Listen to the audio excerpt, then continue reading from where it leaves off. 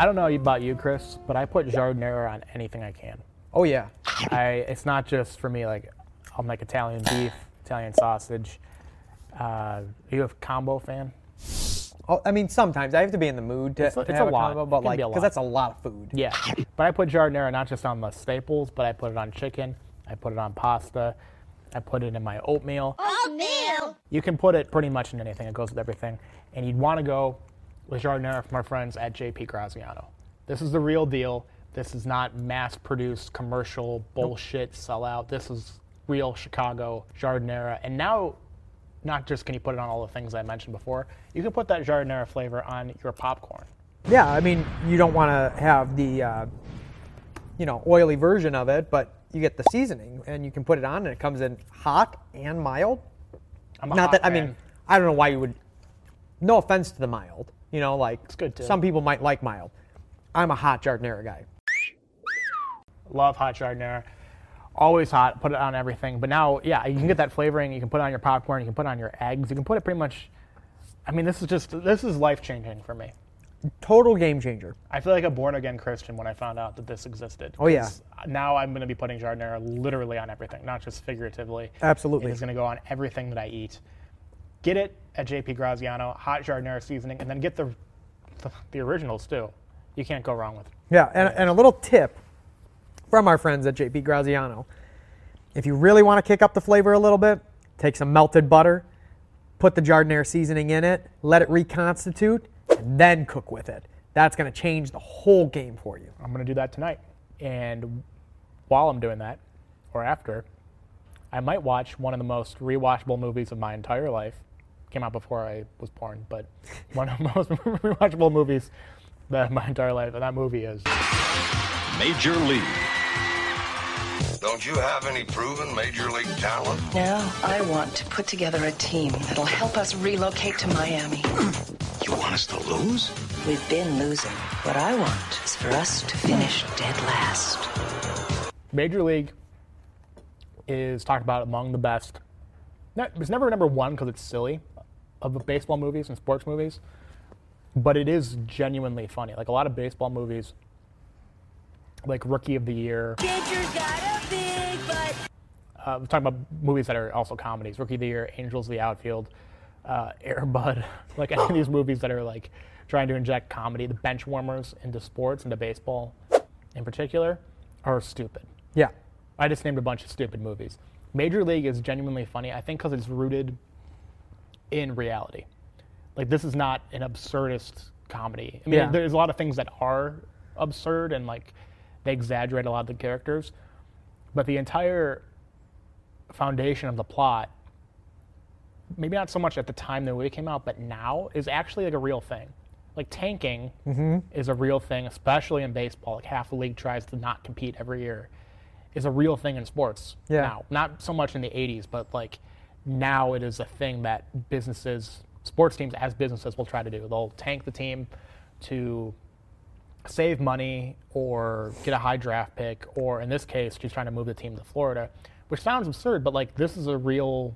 Well, I mean, the Chicago White Sox tried to do that, right? Like they tried to leverage it, and they got this whole new stadium, which was the new Comiskey, the whatever the name that keeps changing, right? But like they tried to do it, and they were going to move to Tampa before Tampa had a team. Yeah, and then that happened a couple years before this movie came out. Yeah. So it's like really rooted in reality. The funny thing about that is that Tampa built a dome for the White Sox, and it just like sat there for years until they got a team, and now it's still this crappy dome that the Rays play in. Yeah. But these are all things rooted in reality. So they get a relief pitcher, or who becomes a starting pitcher, Charlie Sheen from like the penal league, California Penal League, like he was in prison. I mean, that could happen. You could have guys that had a criminal past that are trying to get a second chance. Willie Mays Hayes, this is probably the most absurd thing, is that he shows up to spring training uninvited. Yeah. He's like the slappy leadoff hitter who has no power, but he runs really fast. They play into baseball stereotypes really well. Charlie Sheen can't find the strike zone, but he throws hard. Willie Mays Hayes, Wesley Snipes can't really hit, but he runs hard. Pedro Serrano, before he was in State Farm ads, Are you in good hands? hit for ridiculous power, but couldn't Before do he much was else. the president of the United States Yeah, on 24. Mr. President, requesting your permission to activate the interdiction plan. Under the circumstances, I don't have a choice but to say, put them in good hands. too. And then Jake Taylor, washed-up catcher from the Mexican League, trying to get a second chance. Like, they really knew baseball. Yeah. And they made like a real comedy out of it. Yeah. And you know, I think that we talk about the reality of this movie, and I think a lot of people watch it and don't really understand how rooted in reality it is. You know, especially when you consider the fact that Cleveland blew a 3-1 lead. And a lot of people don't know that. They don't, yeah. A lot of people forget that it happened, but it actually did happen. Yeah, they lost. It's crazy that people don't talk about that much. They lost a nail-biter in Game 5 in Chicago. They got blown out in Game 6, and they lost in extra innings in Game 7 in 2016 on November 2nd. Yeah.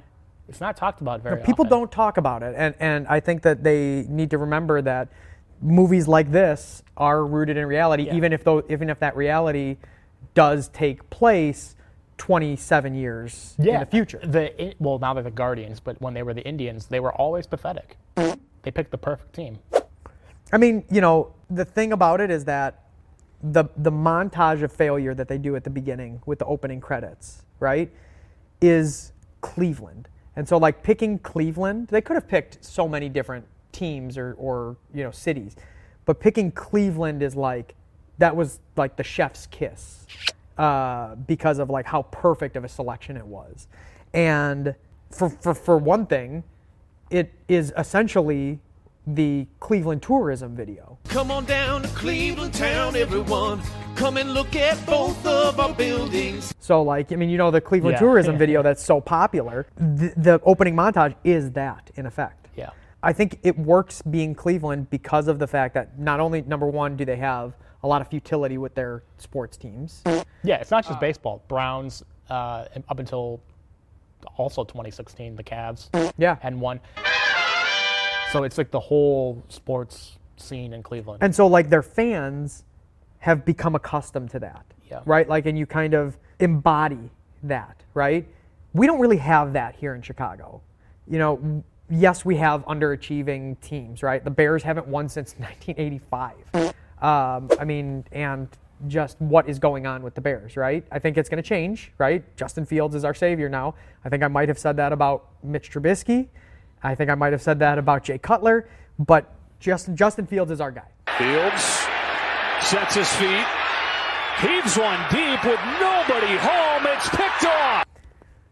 The Cubs up until 2016, right? Up until they did the rebuild leading up into 2016, right? Like, so much futility that until they broke through in 2003, getting past the opening round, right? They had the wild card in 1998. Yeah.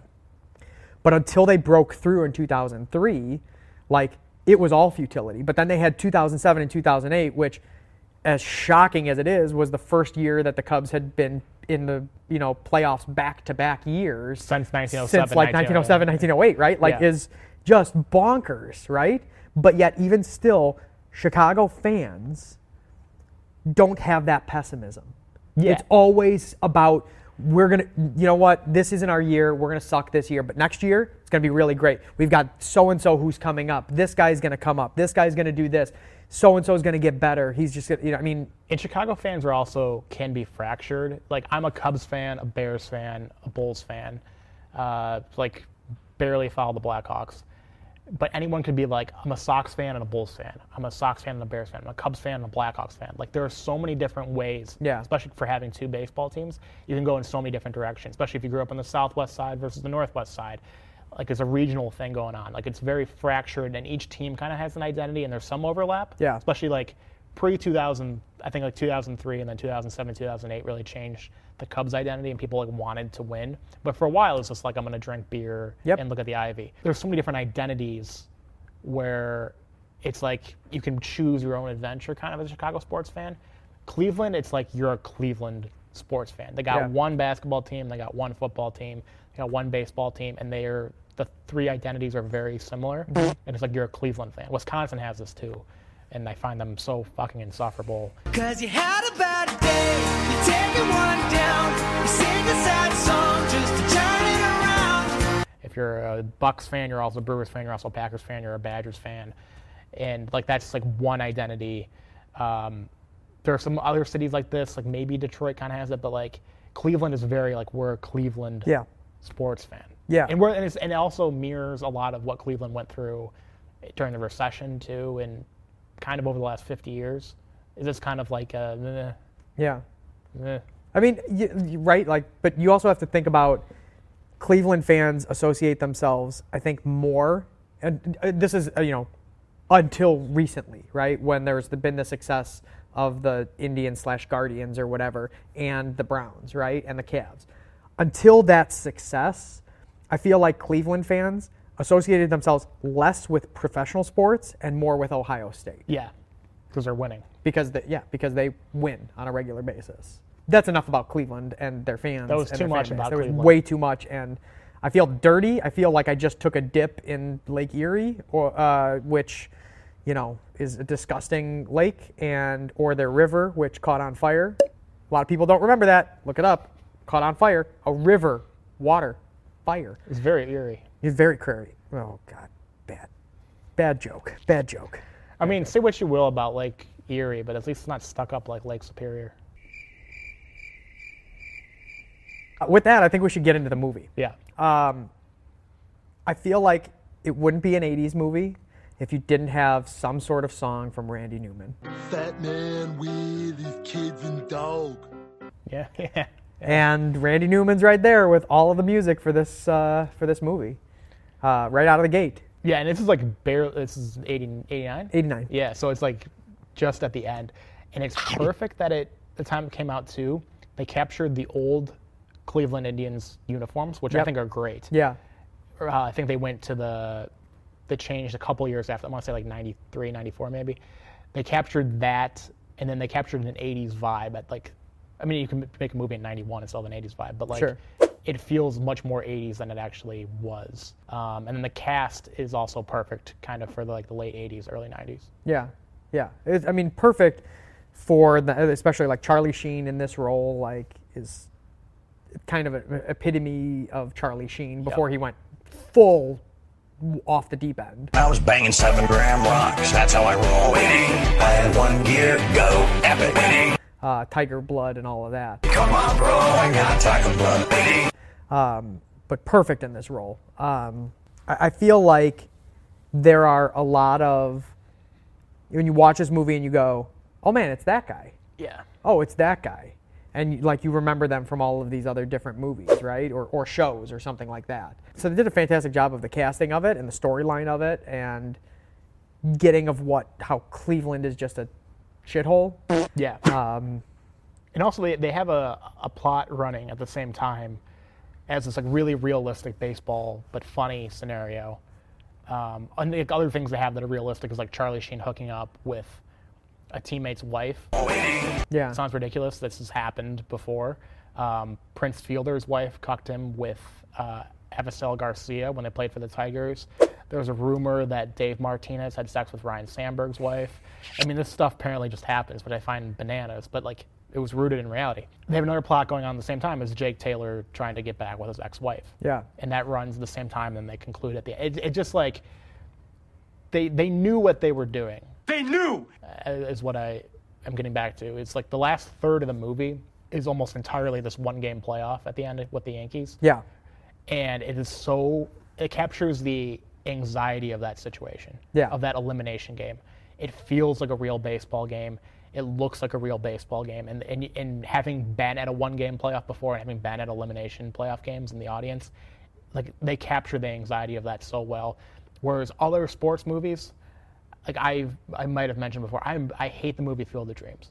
Not only because the plot is ridiculous and it's stupid, but they didn't even know baseball. Like they have, rest in peace, Ray Liotta, playing Shoeless Joe Jackson, hitting right-handed. Yeah. Like you didn't even like take the time to like do any basic research in this movie. The people who made this movie like really know baseball. Yeah. Yeah. I agree. I just have so many notes. So many notes about this movie. Too. Like, I love it. It's the epitome of his character, Willie Mays Hayes, his shitty ass car that he drives up in that's supposed to look like a Rolls Royce, but it's really a VW Bug, like underneath it. Like, It's perfect. Like, it's little things like that that make this movie perfect, rewatchable, enjoyable, no matter what. But I do want to ask about, do you feel like this movie, like, forget about the whole Indians, Guardians part of it. Do you feel like this movie has got a little bit of cultural appropriation and inappropriateness that happens in there? With like Native Americans? Well, with Dennis Haysbert, culturally appropriating this. Is he Caribbean or is it from Cuba This or is what? the Like, thing. do we know? It's so ambiguous. I don't think so. You don't think so? Serrano wants some extra power for tonight. He's looking to sacrifice a live chicken. If this movie came out now, yeah, maybe people are like, "What the fuck?" I just wonder if it's still like, do people still do voodoo? Because like, if they still did voodoo, like, don't you think they would be really pissed off about this and like, he'd have a voodoo doll? I mean, if you're still doing voodoo and you're outraged about this movie, I think people would make fun of the people that were saying that they're insulted by the voodoo in the movie. I think the fact that it's ambiguous. I mean, his name's Pedro Serrano. You can kind of like make an assumption about where he's from, I guess. But they make his origin story ambiguous enough that I don't think it's offensive. Maybe. What about like sacrifice a live chicken? Like, yeah. Looking to sacrifice a live chicken. I don't know. Who know? I don't know. I only ask the questions, right? Like, I don't really have an answer. But like, what about the, sexually inappropriate behavior from the owner towards the players, and then in reverse, the sexualization of their boss? So like for example, right? Like Rachel goes and like touches Willie Mays Hayes' hair, which is like in a very like kind of like questionable way. I think people might be upset about that, or like slapping Pedro Serrano's ass as he's wearing just the jock strap and his ass is hanging out. I think because of the gender roles, I think it's okay. You think it's okay because it's the other, but then they sexualize her because wasn't she like an exotic dancer? And then they take her and with every win they take off a piece of her clothes. Every time we win, we peel a section. I think that's okay too. Call me old-fashioned, or maybe because I've seen this movie 1,000 times and I can't get it out of my head. I think it's okay. I mean, look, it's a part of the movie, but it's not like the part of the movie, and I don't think it like makes it. I don't think it takes away anything where somebody's going to be like, I can't believe that they're doing that. I can't watch this movie. This is offensive to me. Yeah. Like, I don't think that that's the case. But I think it's okay. I don't even think there's much in this movie that gets dated, because I think you could even other than Willie Mays Hayes, the American Express, don't steal home without it, and then poor dude gets hit for tax evasion. Well, a couple decades later. Another Wesley Snipes. No, this is my favorite nugget from the movie. He's apparently so slow, like he's not athletic at all. If you notice in the movie, every time Willie Mays Hayes is running or stealing a base, it's in slow motion. It's because to make him look fast, like he wasn't actually fast. So every time in the movie he steals a base, and then in the first scene that he's doing baseball activities where he wakes up late and he runs out of bed and then runs when they're doing sprints and he beats everybody, it's in slow motion. It's because he's fucking slow. He needed to find a way to make him look fast, which I find hilarious. There's another, I want to say Chris Rock was bad at basketball, so in Grown Ups they never show him doing any basketball things. That stands to reason. That's pretty funny. Can we talk about actual baseball for a second? Mm-hmm. And can we talk about how Charlie Sheen is Mitch Williams? Yeah, no, I think that's like right. That's not like that's not. I mean, I know that's not, but like, can we talk about that for a second? Like, no, I think that's like on the nose. And can we then talk about how the Mitch Williams trade was the shittiest trade, one of the shittiest trades that the Chicago Cubs did? Yeah. Not necessarily because like he was a bad player when he was with the Cubs, but like because of the fact that they traded away Rafael Palmeiro and Jamie Moyer. Well, it's because Rafael Palmeiro was also rumored to have slept with Ryan Sandberg's wife. Everybody going after Ryan Sandberg's wife. That's a real thing. Give it a goog. Mitch Williams then took the song Wild Thing and made it his walk-up music, I think, after this movie. I do remember that. I remember that whole thing. And they rebranded him kind of as Wild Thing. Yeah. In relation to that. Do you think that it's possible? This is just a crazy, this is one of my, crazy crackpot theories that I'm going to throw out there at this point. It's time for Chris's crackpot theory of the day. Do you think that the 2016 Indians lost because former Chicagoan Jason Kipnis and what's his first name? Napoli? Mike Napoli. Mike Napoli got Jobu statues in the playoffs that year? Did they? I They didn't know did. that. Do you think that's why they lost? They probably didn't feed Jobu a live chicken. They probably did not feed Jobu a live chicken and give the alcohol, or they may have actually taken the shots of rum for Jobu. Up your butt, Jobu. I think Charlie Sheen also lobbied to throw out a first pitch during the World Series. And they didn't let him? And I don't think he did. Yeah. Because that was about the time, that was not too long after Tiger's Blood and all of that stuff, right?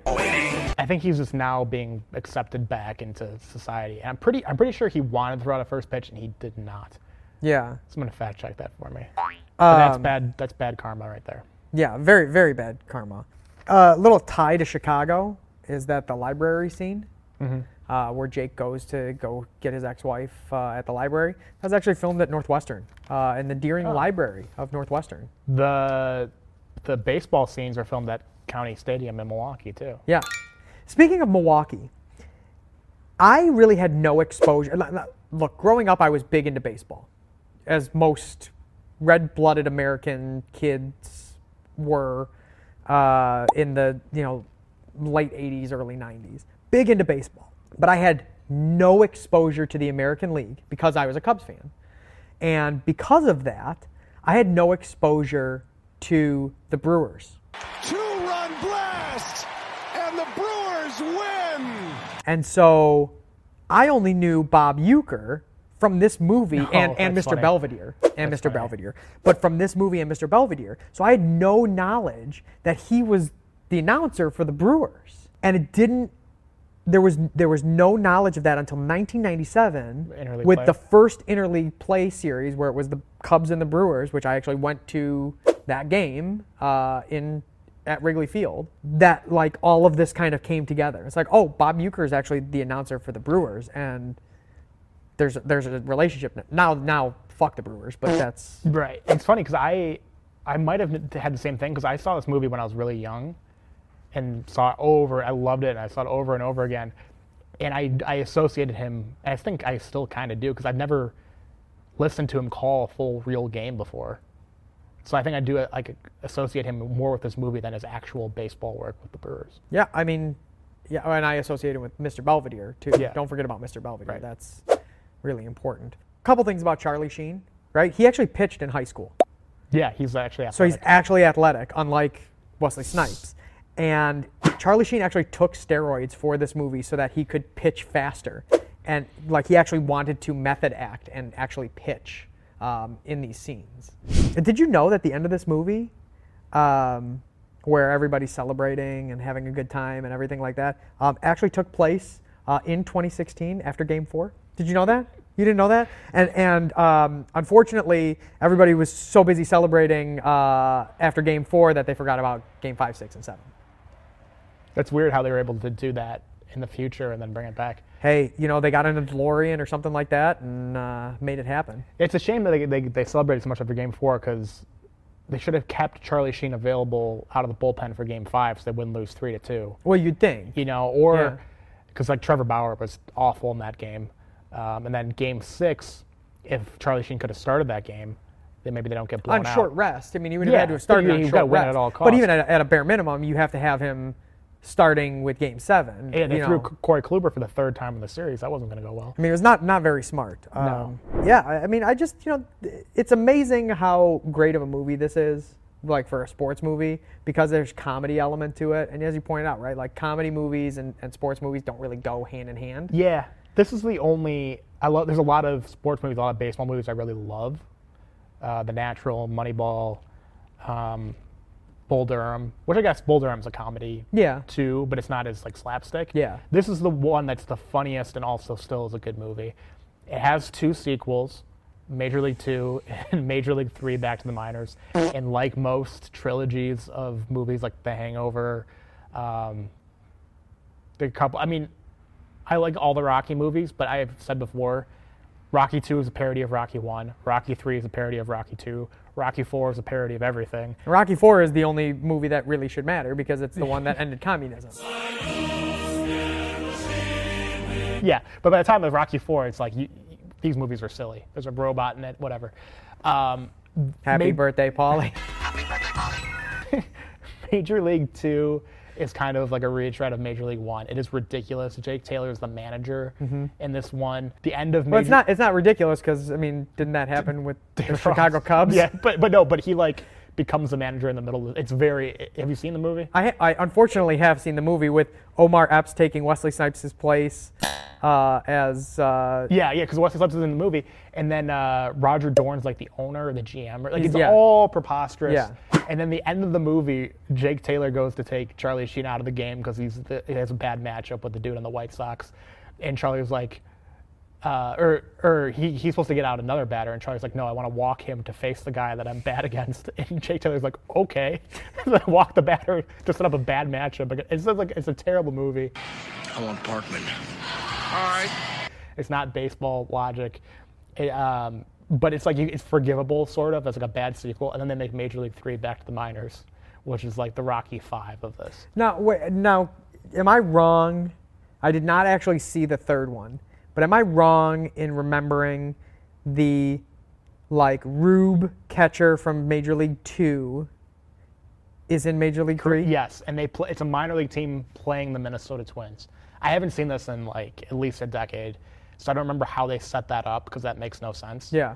But it's like a AAA team plays the Minnesota Twins for some reason. I mean, I don't know. Look, I like this movie. I think it's still enjoyable even with all of its flaws and whatever.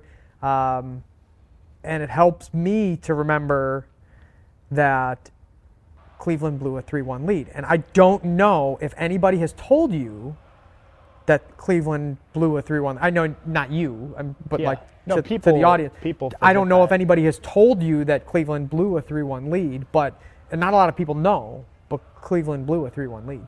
That they did. In November, in the year of our Lord, 2016, the Cleveland Indians blew a 3-1 lead. I often refer to that 7-game span as Major League 4. The score for this? You want to go first? Sure. I think that I think it's enjoyed enough. I don't think it's going to break 7. Ooh.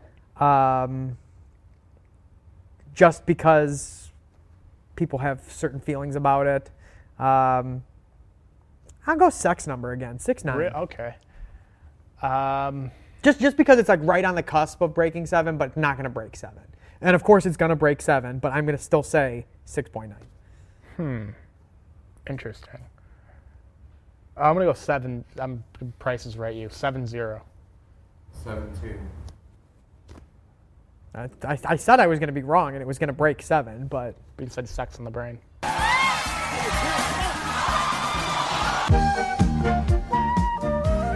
Chicago won and Cleveland blew a 3-1 lead.